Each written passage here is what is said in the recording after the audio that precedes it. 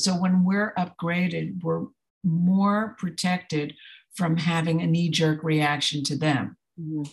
But if we're not aware of our feelings and how they and the words they use are separate from me and who I am, then I might react. And then just it builds up more and more from there, and then we're in a fight.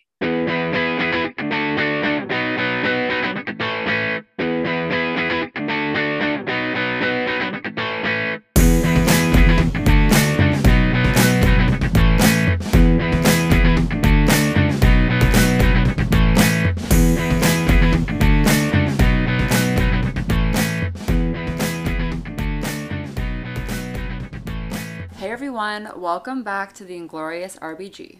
Today's episode, I just have like a few little life updates. And then I'm going to get into it with my guest. Her name is Sherry Foose. She's a marriage and family therapist, and she runs a program called The Narrative Method. And it's something that you can find on Instagram, and she'll talk about it later. But I know I've been away for a little bit. My friends and I went to Las Vegas, and it was all of our first times. My friends and I booked this in August, and we didn't think it was going to happen when Omicron hit. We were all up in the air. I would say basically a week before we had the trip booked, we just kind of decided, who knows when like another variant will hit and we're not able to travel again. People are traveling, and some of the restrictions are, well, now at least some of the restrictions are lifting. Back then it still was like a bit more restrictive, but we did end up going, and it was a blast. Honestly, the food, like even if you don't drink, if you don't want to go to the clubs, we're not huge club people, but it was so fun. Every night we just kind of like had a crazy different experience. And yeah, I mean, Vegas, I wouldn't say I would ever want to live there. The outskirts were nice. We also went to like Red Rock Canyon, which was absolutely beautiful, and also a really good hike.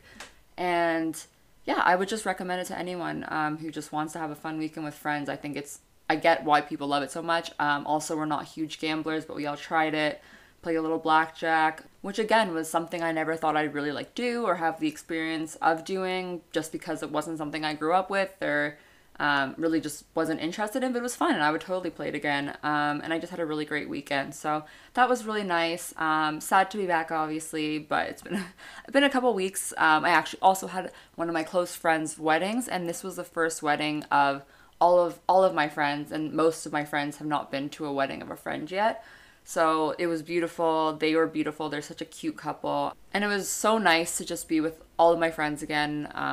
Really, like, it was all of us with their significant others. And we just kind of danced and had fun. And I feel like it's been so long since we've had the chance to do that. Like, I don't think I can honestly remember the last time we were all just together doing something like that, just at a big event or going out at all. I feel like when I was in my master's, I didn't go out with my friends from home at all. So it was really nice to do that. And yeah, that's basically the highlights of what's been going on. Obviously, like in between them, there's been up and downs because that's just life. But I do have some recommendations before we get into this week's episode.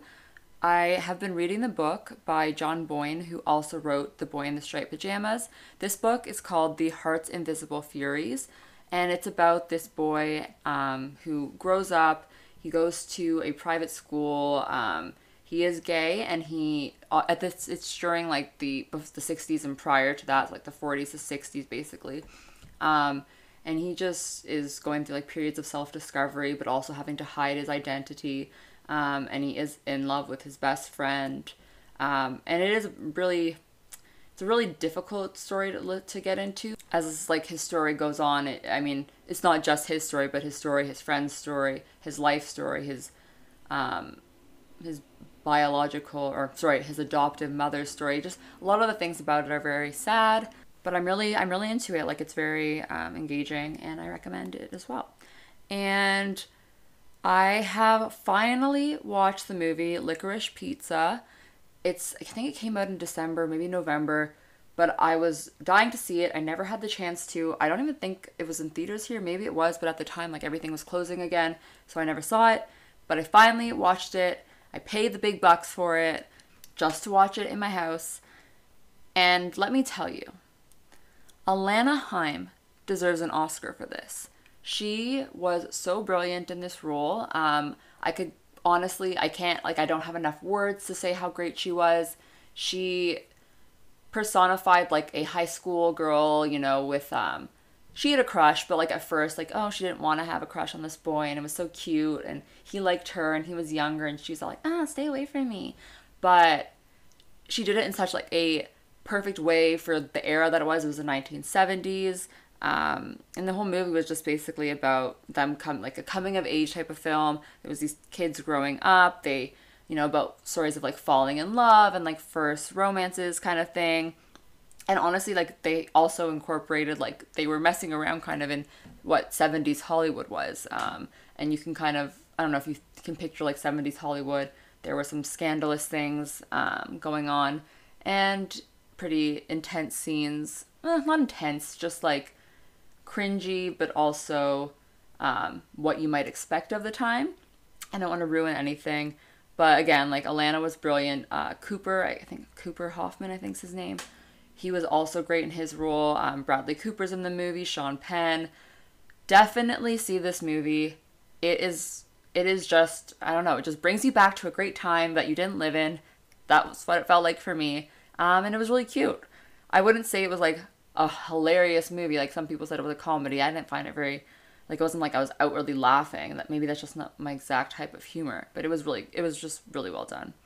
And music, honestly, I feel like I've been listening to like random songs, and I'm kind of over just telling you songs unless I think they're like, you must listen to this. But I'll also tell you guys albums if it's necessary, okay? But I have a Vegas playlist that I have not stopped listening to on my Spotify. I just can't stop listening to it. Vegas has now been, I think, 3 weeks away, 4 weeks away, probably 3 weeks. And yeah, I just can't stop listening. It's all like pump up music, club music, you know, dance club. Like, I don't know. It's keeping me happy. That's all I can say. Yeah, so whenever I go to work, I listen to that playlist. So basically what I'm telling you is to make a playlist, whether it's electronic dance type of music or, I don't know, if you like rap, if you like hip hop. I listen to like hip hop and this EDM type style music in the morning now before work. And part of me is like sitting in the car, like with my eyes closed, listening to EDM. And I'm like, maybe this isn't the best idea. But it also gets me like in the mood to just be living. So what's wrong with that? I don't know.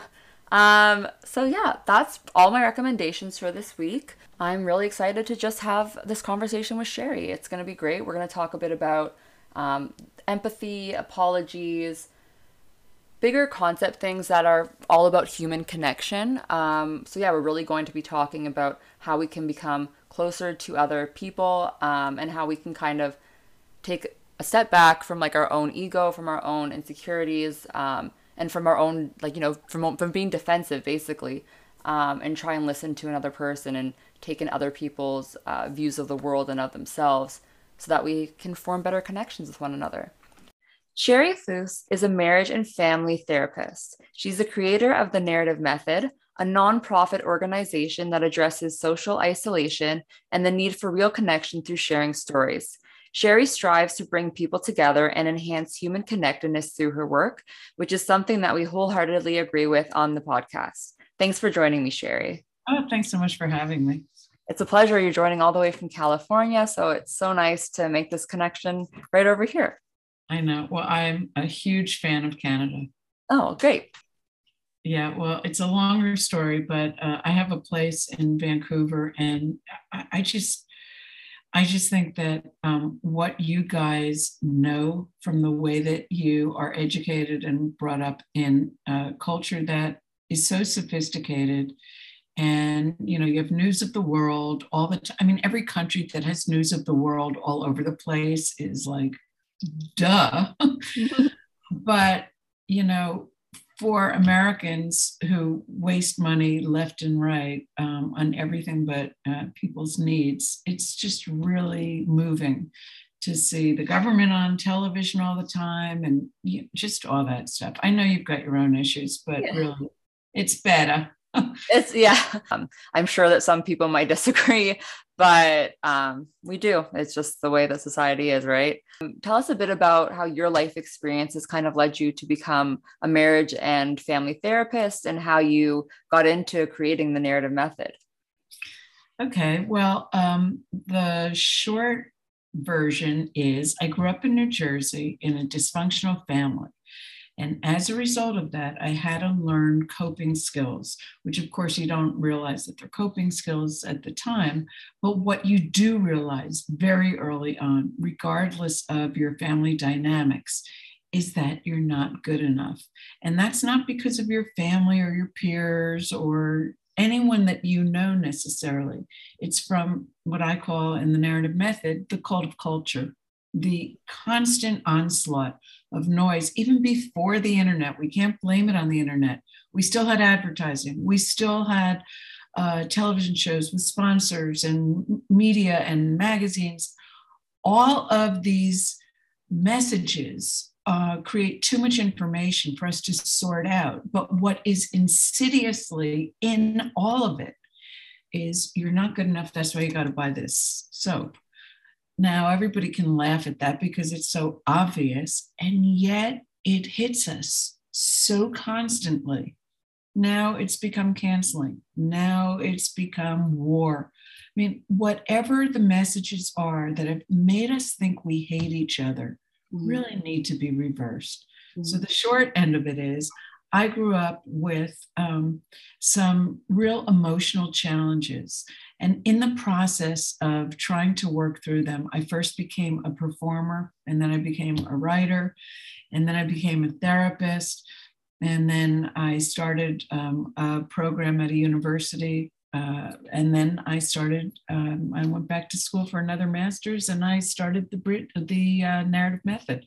And so it's all about inviting diverse people to have conversations where we share the stories of our lives, or we have writing groups and share the stories that we've written there. That simple human act connects us deeply and keeps us sane.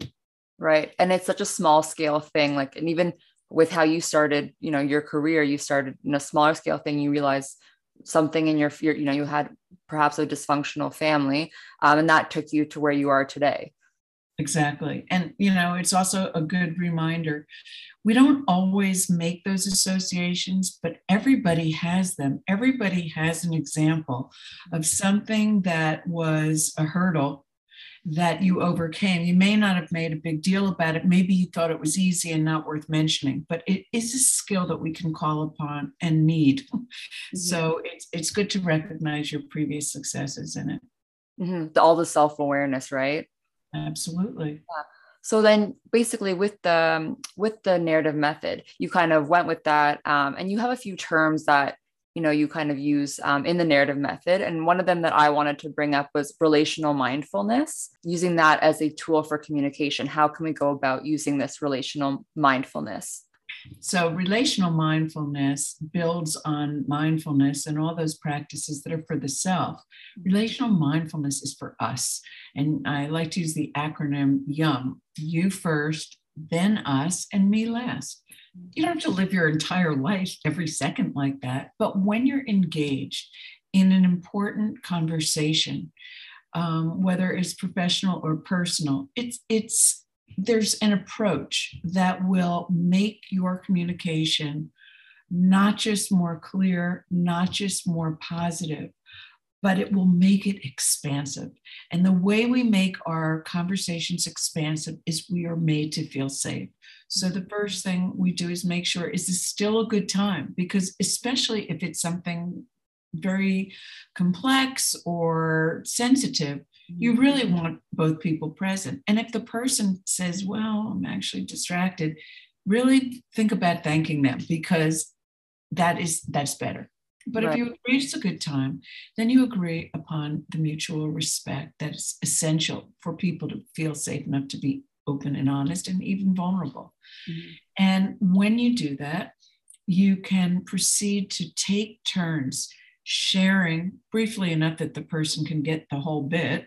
Right. And have them say it back. So they reflect it back. Then you say, exactly. Or you say, yes, but this thing I want to clarify. And in doing that, then you've had a chance to verify the other person gets you from your perspective. It's not about agreeing, it's about understanding. Right.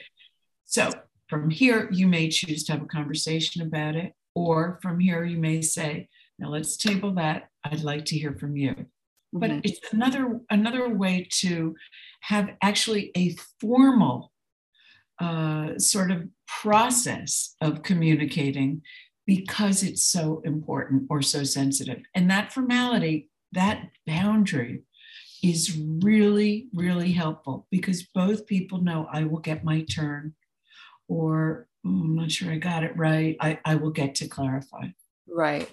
I like that. And I think, though, what would you say if someone wasn't receptive to this form of communication? Then I would say, what else would work for you? Okay. Because I don't think there's any one thing in any one arena that's the only answer for everybody. Mm-hmm.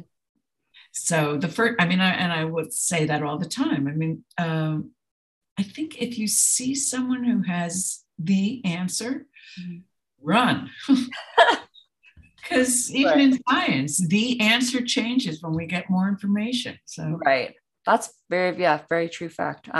Okay.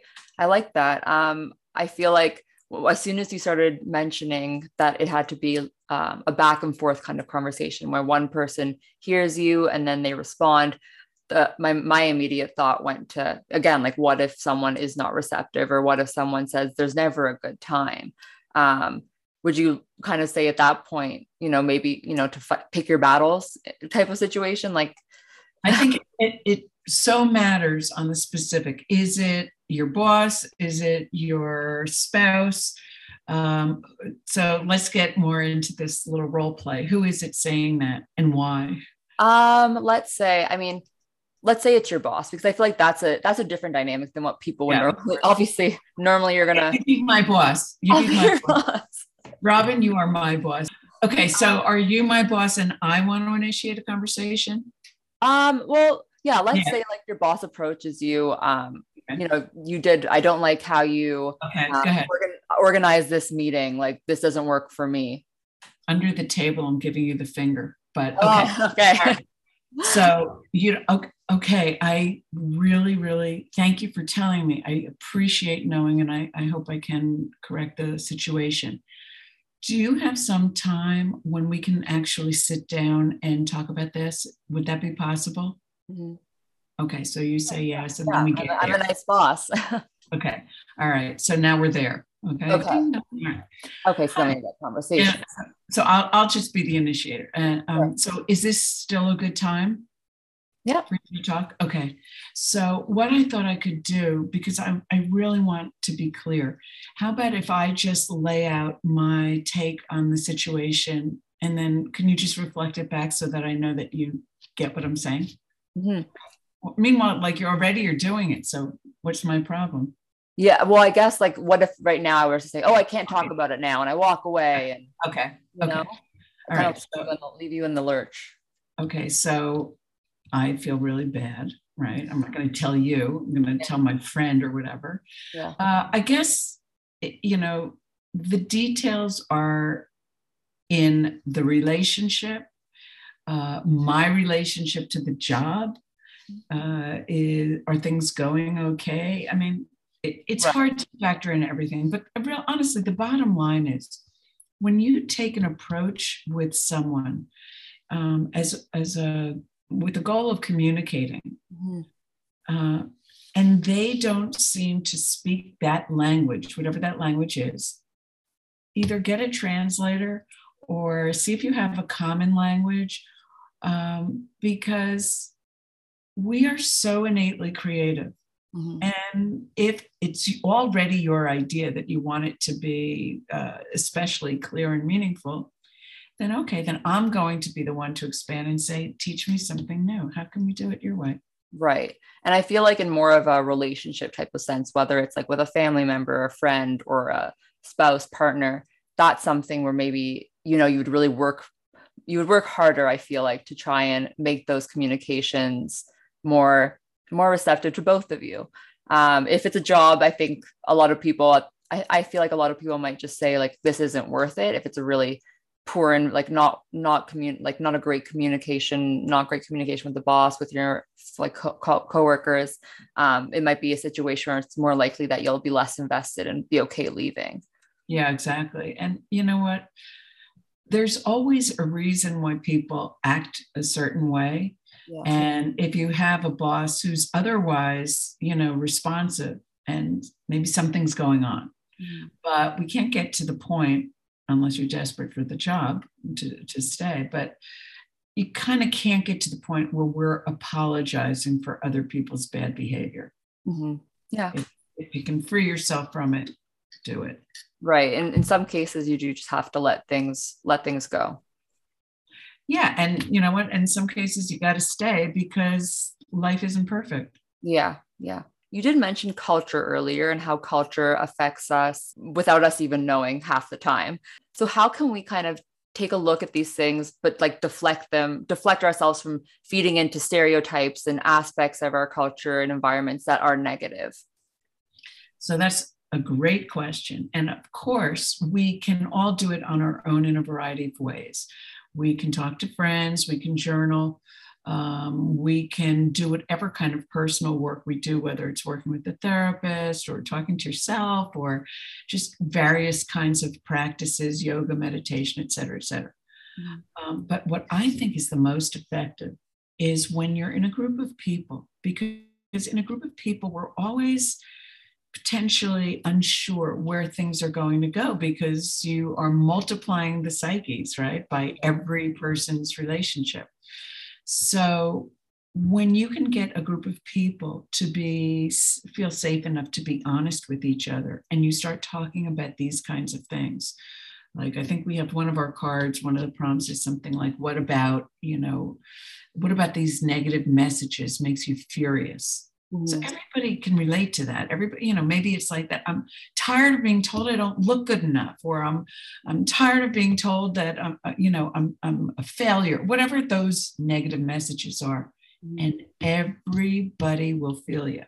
Mm-hmm. And what you discover from talking in groups about these kinds of subjects is that we all walk around with this unnecessary burden of shame, that whether it comes first from the culture or gets compounded by the culture, it doesn't matter. We all have these things. We all have these voices inside that say, see, you suck. You didn't even know. Yeah. And so we don't have to have it to that extent. Yeah. So we disempowered. It's like we pull the plug. It can't work anymore when we bust it in a group. Right. So you start talking with other people who might have similar experiences to you, and then you start learning, oh, I'm not alone. And we're all kind of experiencing these things together, whether it be something from like a stereotype to negative self-talk. Exactly. And by the way, talk to strangers about it. That's even more mind-blowing. Why would this person who I never would have met, who I don't even like how they look, but they're telling my story. Yeah. I love them. They get it, Yeah. And it's a wonderful realization. So yesterday I was thinking that this might be kind of relevant to our conversation, but I was driving and I wasn't trying to cut this car off, but basically I was going to be stuck in the middle of the traffic light. Otherwise, unless I moved over to the right. So I went to the right, and the person ahead of me, or the person who was behind me who wanted to get ahead, was like honking at me and just thought I was trying to cut him off, but I wasn't trying to. I was just simply not trying to block the entire lane. So I feel like, I don't know, like in our conversation, I feel like it's something where, you can't read the person's mind. I try and like deflect myself and not take it personally. Like, oh, this person might be giving me the finger, and I might want to give them the finger and yell at them. And I'm like yelling, like, you crazy. But it's a situation where it's just like, you have to realize this person might be dealing with something else. They might be thinking negative thoughts. They might be going through all these different notions, or they might just really just be pissed off that I did that one thing. But it's a situation where you kind of have to take a step back and realize it's not just you. Like, everyone kind of goes through these little phases where we have these negative moments. Absolutely. I you just said it so perfectly, because I think this is a subject that we could talk about all day long. It is Yeah. so raw. It's so incredible. On one hand, you're in your car, which is like your little faux protective thing. Like you wouldn't give the person the finger in their face up Yeah, close, right? probably. So you have all of that. You have the insanity of thinking like in a moment, you think, oh yeah, this person woke up to wreck my day. Yeah, exactly. But here's the highest place you can take this to one of the other 12 core concepts, aside from cult of culture and relational mindfulness. This one is called radical gratitude. Here's where you could go in that moment. You could go, oh my gosh, I didn't get in an accident just now. Yay! You can go crazy and celebrate. Yeah. You didn't, it could, whatever it was, it could have been worse. You're still here. Yeah. Radical gratitude will change your life. So is radical gratitude kind of the be all and end all of being grateful? Like it's just a heightened sense of being grateful for whatever didn't happen. So grateful. It's stupid. And by the way, don't get me wrong. I'm not just like, always happy and happy-go-lucky. But this is a wonderful way to balance out the stressors of life. Mm-hmm. Every time you have a close call, I mean, when you almost get hit by a car, do you even remember it later? Mm-hmm. Maybe, but when you almost press send and don't, come on. Yeah, that feeling is great. Yeah. Oh my God.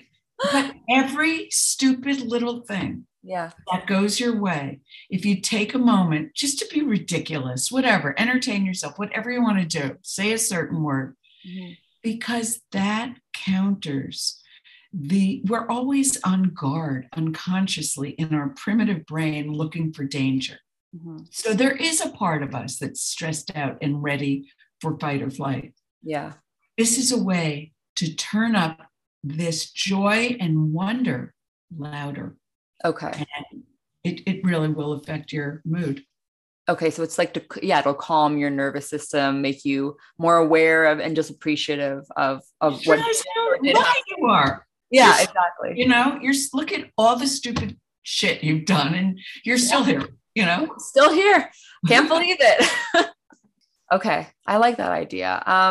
And would you say that there are instances where radical gratitude can maybe can be too much, like go too far? I've never had that happen. Okay. But, I mean, it's not about taking a saccharine attitude about life. Mm-hmm. For me, that goes too far in second one because it's not real. It's not connected. But this is so connected. Yeah. You're in a state of such awareness that you appreciate a small gift or a beautiful butterfly or a thing or a phone call or just to realize we're alive. Yeah. The world is so complex and so ugly in so many ways, but there is always still hope and beauty and joy and wonder. Just look in the ocean or in the skies or in your own potential. Mm-hmm. I love that. I think that's super important because there is so many terrible things going on in this world. And if even if you want to be someone who heals the world or fixes problems, stops world wars, whatever it is, there's always going to be something that you can't fix, whether it's like a smaller thing or a bigger thing. And so to look for the smaller things, just look for the smaller joys is basically, and to appreciate them more is basically radical gratitude. It is. What a great concept. Yeah, it's a great concept. Okay, so another question then. You talked about changing. We get all this information. When we get that information, how can we replace old information or old biases, whether it be something from our culture or past trauma with new beliefs? Yeah. And to make it more positive, like radical gratitude. Exactly. And that's one of the other 12 core concepts called upgrading. Okay. And it's as simple as realizing, hang on, why is it that every time I start a new relationship, it seems to be the same guy? What is that? Oh, yeah. So that often requires a conversation with self and, flipping through your history and seeing, like, is it that I am attracting the same kind of person? Is it that I am behaving in particular ways that are attracting a certain kind of person or circumstance? Or am I just seeing everything through a particular lens? Mm-hmm. Oftentimes, when you look back at some of your core beliefs that you may not even ever state to yourself, they're so core. Like you may feel like, if I walk alone in what other people might consider to be a perfectly safe neighborhood, it's very dangerous. So maybe you got that idea because you had a traumatic experience there in the past, or somebody gave you this idea, whatever it was. Mm-hmm. If you carry that forth, it's going to skew your thinking. And oftentimes, because these experiences are filed in our minds in schemas, which is what the file cabinets are called, in symbolic ways. So you might associate other similar things. The idea is, if you find out, like, do I love everybody? And ask yourself things out loud. You may say, well, yeah, I love women, but I don't really trust men. Well, maybe you didn't even realize you felt that way. Mm-hmm. What I'm saying is start with an invitation, or take the opportunity when something happens that arouses you emotionally and ask yourself, go deeper, find out what you really think. Mm-hmm. Even below, underneath, deeper than what you think. Mm-hmm. Don't judge yourself, just find out, because the information is the power. And you may need to make an adjustment. And the way you make an adjustment is just to keep reinforcing it, the way you would train, actually, or the way you would teach a language, or the way you learn anything, is just positive reinforcement for the correct answer. In this case, it would be the truer understanding. Okay.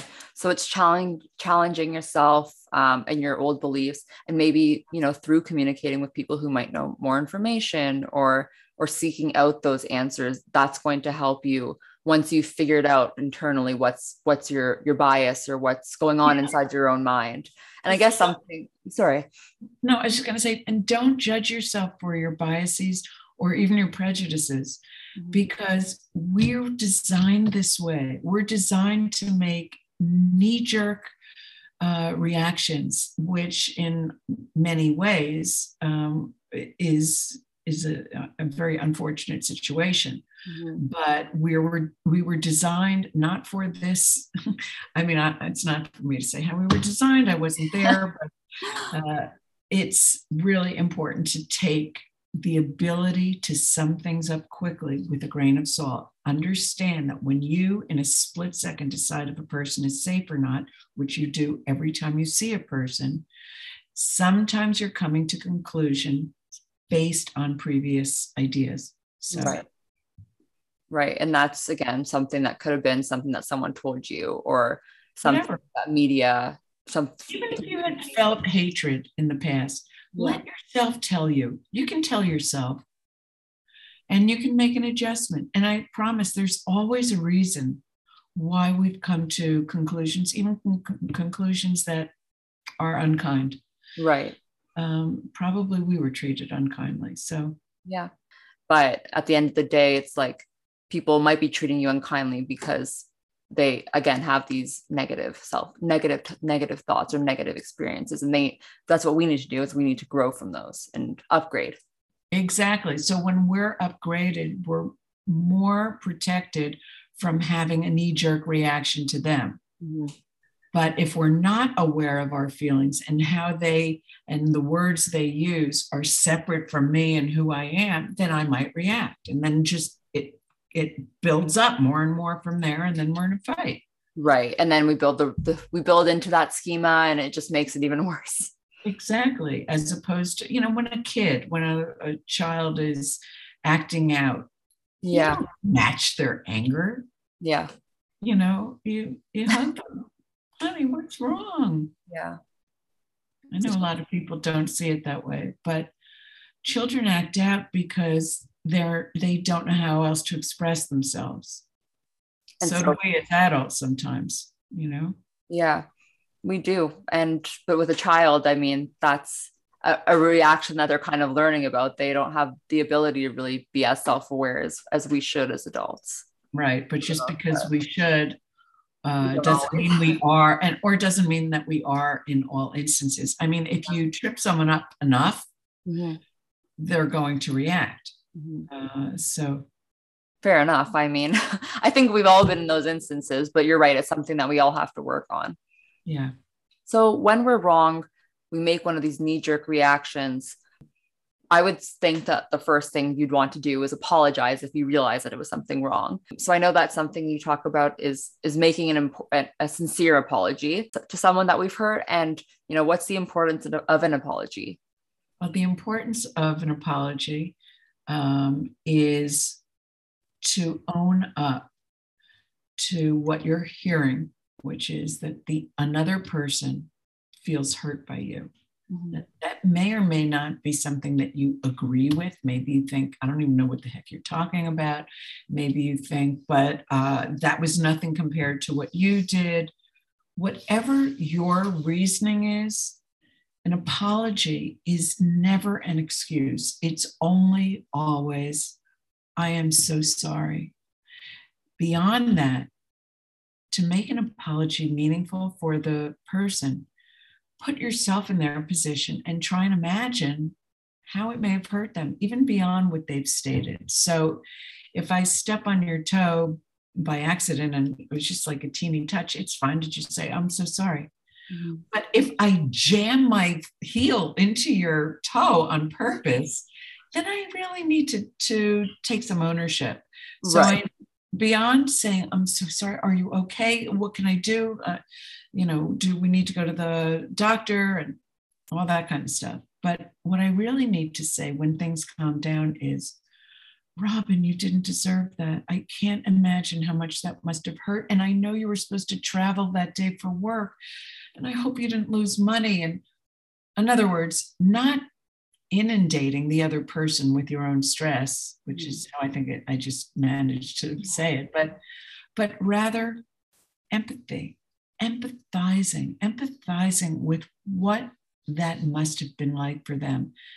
And when you will do that sufficiently, it's because you're reading the other person's cues, because they're responding yes to what you're saying, or maybe they're tearing up or whatever that is.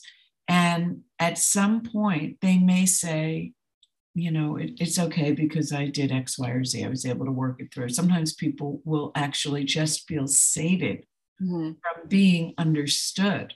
To continue to invite the person, please tell me more. I really want to know. I don't want you to have to bear the story on top of having to have borne the experience. Right. And I feel like this is a lot with like emotional issues that you've had with someone.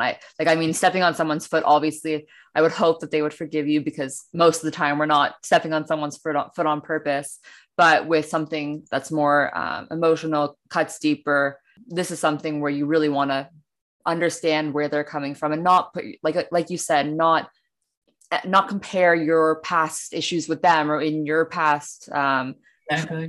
Whatever it is, you want to just make sure that you're hearing them in that moment, exactly. And discussing it through with them in a relationally mindful way, so that you're taking turns. Now, you don't necessarily get a turn. That's open to the apologies experience. They may or may not forgive you, and it's not for me to say if every instance should be forgiven.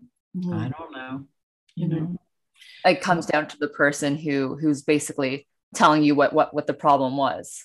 Exactly. Right. And so, we can't make people believe a certain thing or feel a certain way or agree with us. But if someone is hurt by me, I want to see what I can do to make amends.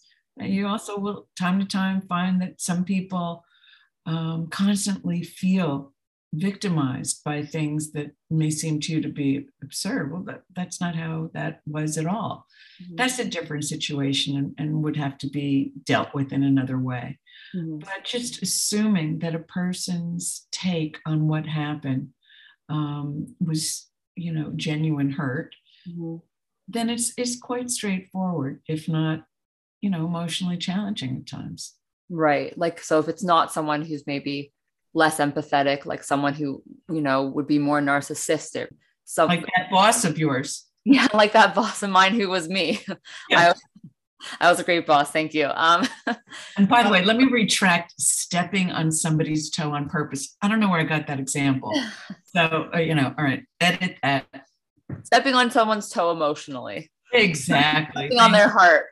Oh, like cheating. I don't know, something like that, where it's something where one person might not take it as seriously as another. I was cheating, but I swear I was thinking of you the whole time. How about that? Yeah, exactly. Like, well, to me, I would think that's such BS, but anyway. Yeah. I'm kidding. Yeah, but I mean, there's so many different ways that people would take, consider like the hierarchy of an apology based on like what they think is important or not.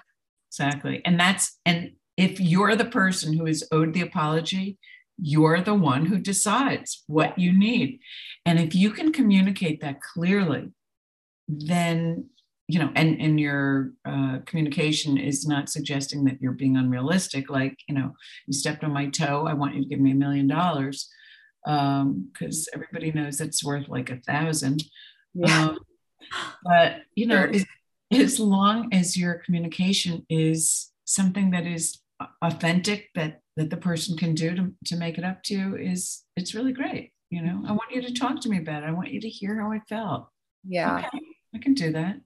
And then after that, I guess a lot of it comes down to, it can come down to like changes in actions. So if it's something that's like something that a pattern someone's noticed, and they just kind of want something to change. I mean, I don't think you can ask a person to change, but I think you can ask for behaviors to change, because those are changeable. So that's probably like the next step. And you know what? An incremental shift can be very profound. Mm-hmm. Nobody's going to change, 180 degrees. Yeah.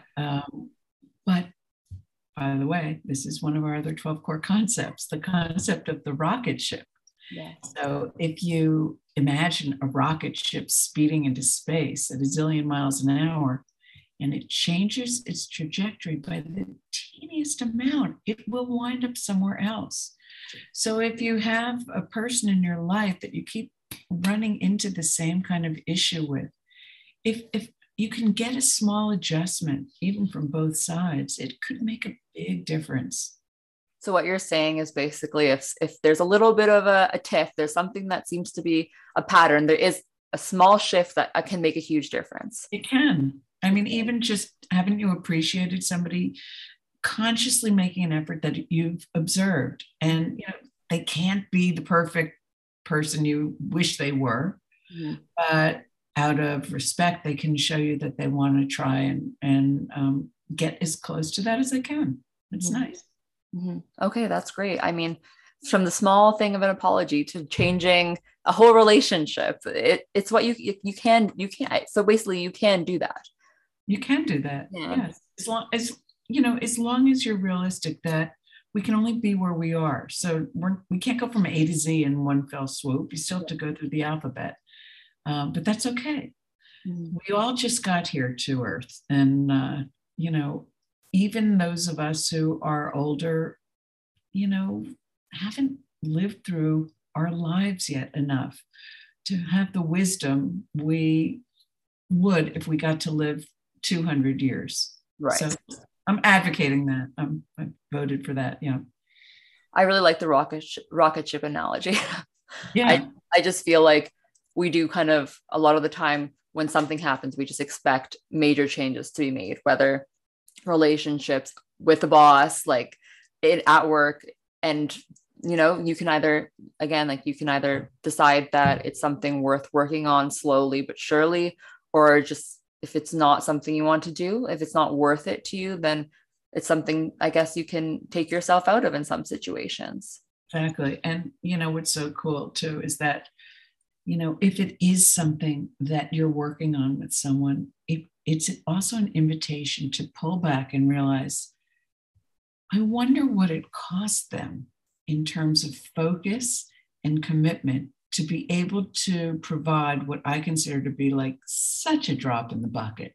Yeah. But really, that person may have had to think about it sort of all the time, Yeah. have a figurative string tied around their finger, and put a lot of effort into what appears to be just a small shift. Yeah. So when you can appreciate that, it might mean even more to you. Yeah, and that goes back to relational mindfulness, I feel like, and Yeah. strength of communication, because like you said, like someone could think that they've made a huge change and everything's going to be great now, but the other person, because of their past experiences or their life experiences, doesn't feel the same way. Yeah. Well, Sherry, this was great. Before we end, I just want to ask you if there's any closing remarks that you'd like to leave us off with that we didn't really get into. If you want to talk a bit more and wrap up a bit more about the narrative method. Sure. Well, first of all, we work with universities and companies and do all kinds of projects with different groups. But every week we offer 4 free Zoom-ins at different times so that people can come from all over and do. We actually had somebody, 2 women who wound up going into the same breakout group. Both were from Western Canada. Both wound up living in the same neighborhood and then went out for coffee. Oh, no way. They were screaming. Anyway, so you come to these Zoom-ins. 2 of them are writing groups, which are not about technical writing. It's about opening up your creative channel, not judging yourself, and having a blast. So that is a very neat 60-minute hour. We do twice a week, different content both times. And then we do 2 conversation salons, also different content each time. So if you go to thenarrativemethod.org, you can sign up for any of these free Zoom-ins. We also offer our cards, which are the TNM DIY Human card decks. Oh, that's great. Because awesome. You don't need a license to use your humanity. Yeah. Inside. I'll put that into the bio of the podcast. Say it again. Oh, yeah, please do. Yeah, I will. Yeah.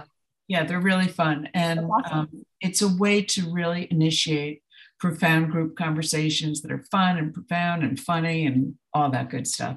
So I'll get one for my family dinner table. You have one en route to you already. That's amazing. I can't wait. I'm definitely going to be bringing it up as soon as I get it. All right, cool. Oh, Sherry, thank you so much again. It was really a pleasure having you and talking with you. Thank you so much, Robin. Okay, everyone. Thank you for listening to another episode of the show. This was great. I really enjoyed talking to Sherry. She is a delight. And I'm going to play those games, and I'll tell you how the card game goes when I play it with my family, and then bring it to friends, and then give it to them to play with their boyfriends and their friends and their girlfriends. And yeah. Thank you for listening. Again, you can follow me at The Inglorious RBG on Instagram, at Inglorious RBG Podcast. And you can follow me on Instagram as well. Personally, it's Robin Brooke with 3 E's. All right, everyone. Have a great 2 weeks. I'll talk to you soon.